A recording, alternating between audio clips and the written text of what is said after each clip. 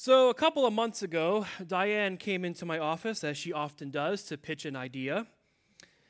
And she asked me, what do you think about having a service that's themed around Dream Cruise weekend? We could have fun music and tie-dye and all this other stuff. I said, that sounds like fun.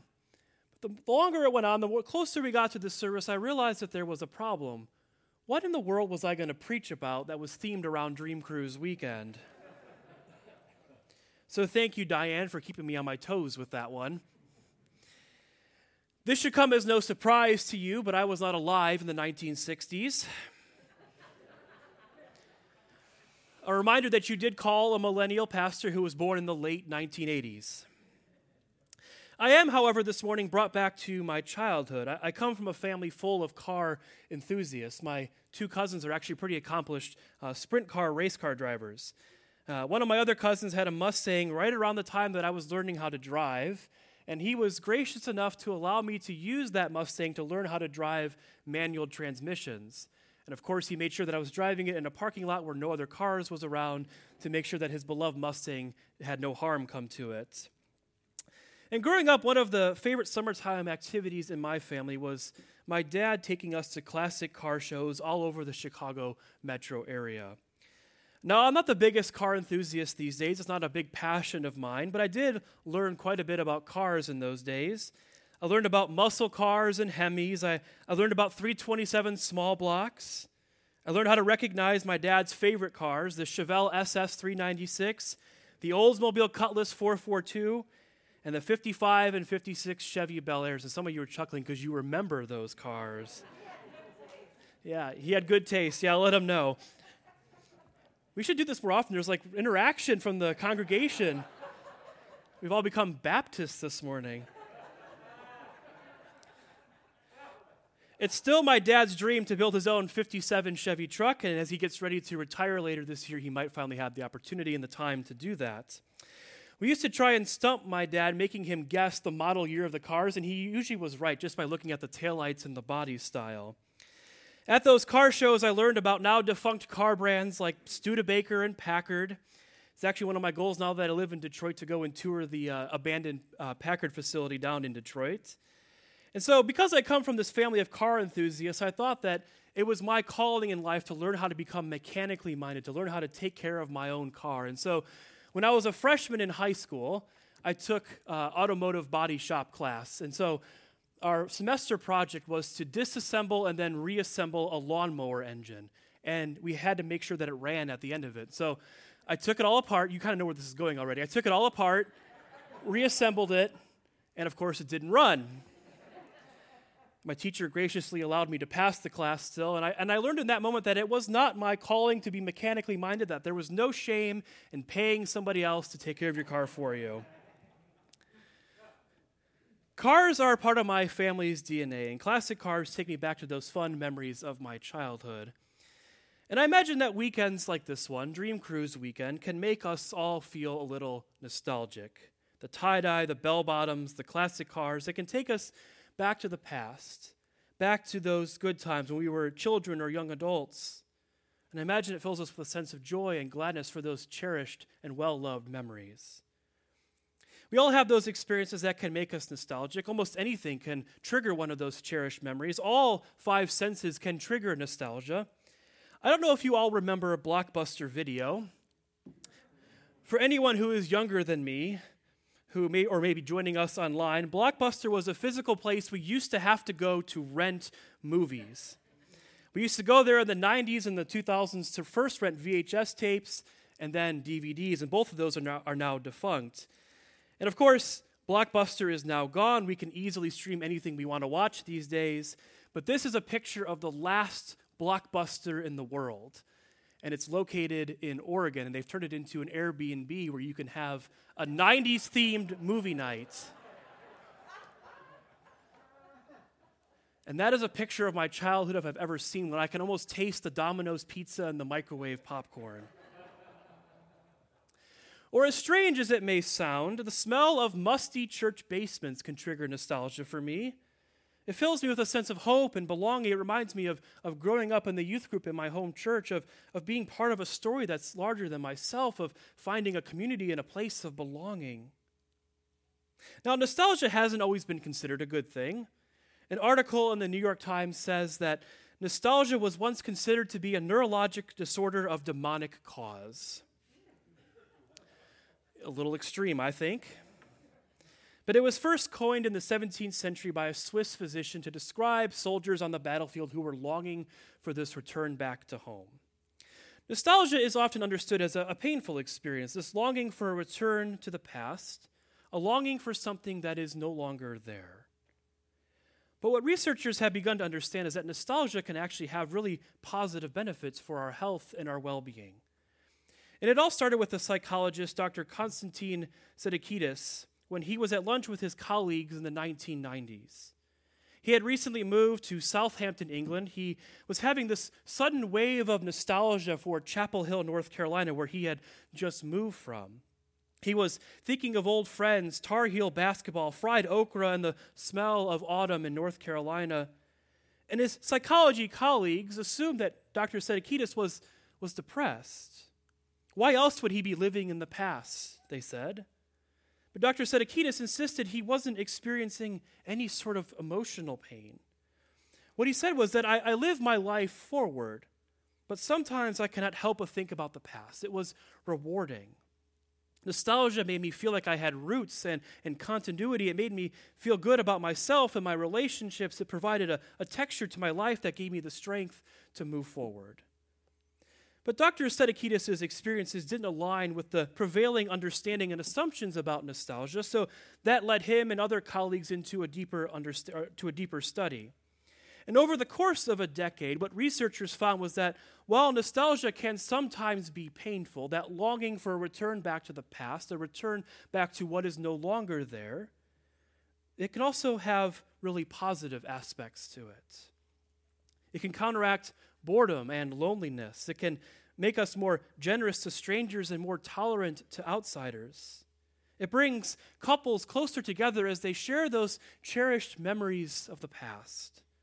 On cold days or in cold rooms, nostalgia can make people feel like they are literally warmer. It helps to give our life meaning. As we get older and the possibility of death comes closer and closer, it helps us to be less scared of our eventual departure from this world. When we can speak well of the past, it can make us more hopeful for the future. Researchers have also found that experiences with nostalgia are commonplace and universal, that most people will have nostalgic experiences once a week, and half of people will have nostalgic experiences 3 or 4 times a week. They found that children as young as 7 will begin to experience nostalgia as they remember birthday parties and family vacations. It's universal in the sense that even as the study was conducted in England, in the Western world, it found the same defining features of nostalgia in places like Africa and South America. The topics were universal, looking back fondly on things like family and friends, holidays, weddings, songs, and sunsets. And what is perhaps the most powerful and potent way to induce feelings of nostalgia is music. And we've heard that already here this morning.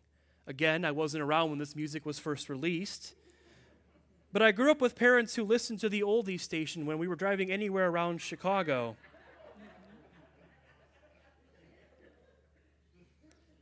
I'm taken back to my parents' minivan this morning, especially as I listened to Spirit in the Sky, listening to Oldies 104.3, the Chicago oldies station, or it used to be the Chicago's oldies station. It is no more.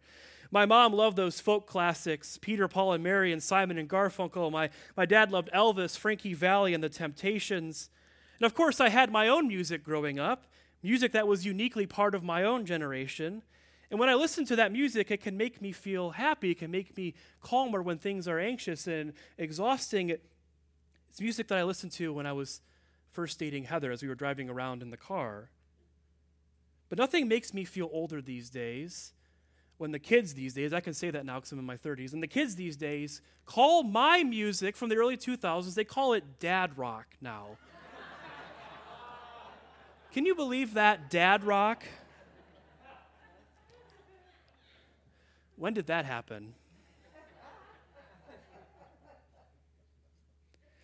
It's music that draws us into those good and hopeful feelings of the past. It's music that allows us to walk through the present with courage and to look to the future with great hope. The church, too, has its own collection of music that provides a sense of comfort and at times a sense of God's overwhelming presence in our lives. We sang Amazing Grace here this morning as a medley, but we often sing that hymn at funerals. A reminder to us that even as we face death, God still holds onto us and keeps us. And as we enter into our eternal home, we are entering into that place that has always been prepared for us. Or through a pandemic that we thought was over that continues to not leave us alone, we sing hymns like Great is Thy Faithfulness. In a week where the world seems like it's spinning off of its axis, where an earthquake in Haiti, the crisis in Afghanistan, Great is Thy Faithfulness is a hymn that we sing reminding us that God is faithful in every time and place. And even when things are hard, God is still faithful. Or with all of those who have striven for justice, we sing, we shall overcome, trusting that the just and peaceable reign of God will indeed come into our world, that we are joining with all of those who have worked for that reign, that it is always on the horizon, that we are joining in that work to make the world as it could and should be.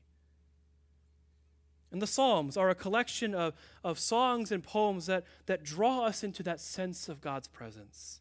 The Psalms were originally written down as poems and songs that cover a wide variety of themes. They cover almost all of human emotions.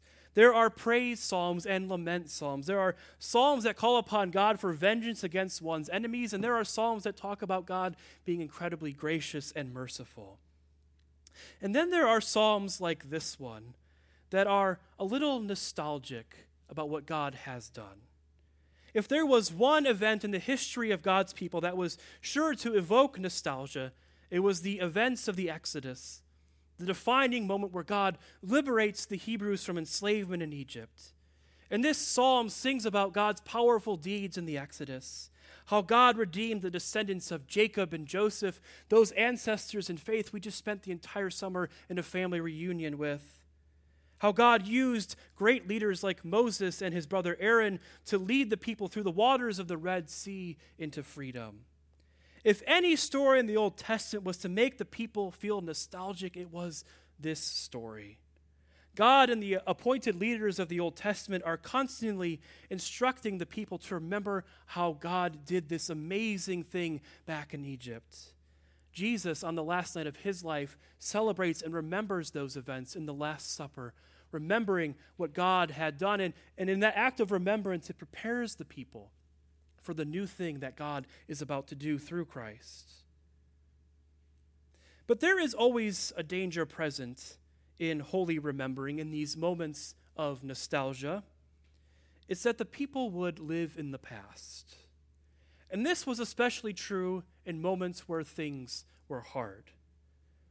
When the people of God lived in Babylon in exile, and they returned back to find the temple in ruins, their temptation was to think about the good old days, to think about when things were better, to think that the good old days were behind them, that the Spirit of God, how God had acted in the past, was behind them, and all they had before them was just to remember that event. But what this act of nostalgia, this act of remembering what God had done was meant to do, it was meant to ground the people, not to make them live in the past, but to remind them that the God who was present in the past is the God who is present in every time and place. This holy remembering, this sacred nostalgia gave them hope for the future. They were not meant to live in the past, but to celebrate the fact that the God who did great and amazing things for their ancestors is the God who will do great and amazing things for them. And as we look backwards in our own lives, we might experience some nostalgia for the ways that God has been present and faithful to us. We often don't see God until God is in the rear view mirror, keeping with the car theme for today. It's a question that I often ask people: where have you seen God's faithfulness to you? If you were to look up in the rearview mirror, where would you see God? How would you have seen God at work in your life? And maybe if you look in the passenger side mirror, God would appear closer than he actually is. If you were to call to mind the great deeds of God in your life, what would you write down? If you were to write your own psalm, your own song about the things that God has done, what would you write down? Are there one or two events in your life that are sure things to trigger nostalgia for God's presence in your life? But of course, we can't live in the past. We can't just stare in the rearview mirror. Life moves forward. We have to look forward. And the good news is that the God who was faithful is the God who is still faithful. The Spirit of God is not trapped in the past. There are no good old days when it comes to God's presence and God's action in our lives. The fullest expression of who God is for us, our communities, and our world is not simply defined and confined to the past, but it is always ready and willing to pour into our lives. Where we have been allows us to look ahead to where God might be at work in the future. The past helps to ground and center us, especially when the terrain that is ahead looks a lot different than what we have experienced before. This morning, as we continue to sing those songs that fill us with nostalgia, as we go outside to look at some classic cars and to eat some ice cream on this sweltering late August day, remember the God who is faithful to us. Remember all of the ways that God has been faithful to you throughout all of your life. Have a little bit of nostalgia, some holy remembering for all of the ways that God has shown up throughout your life. But don't let it trap you in the past.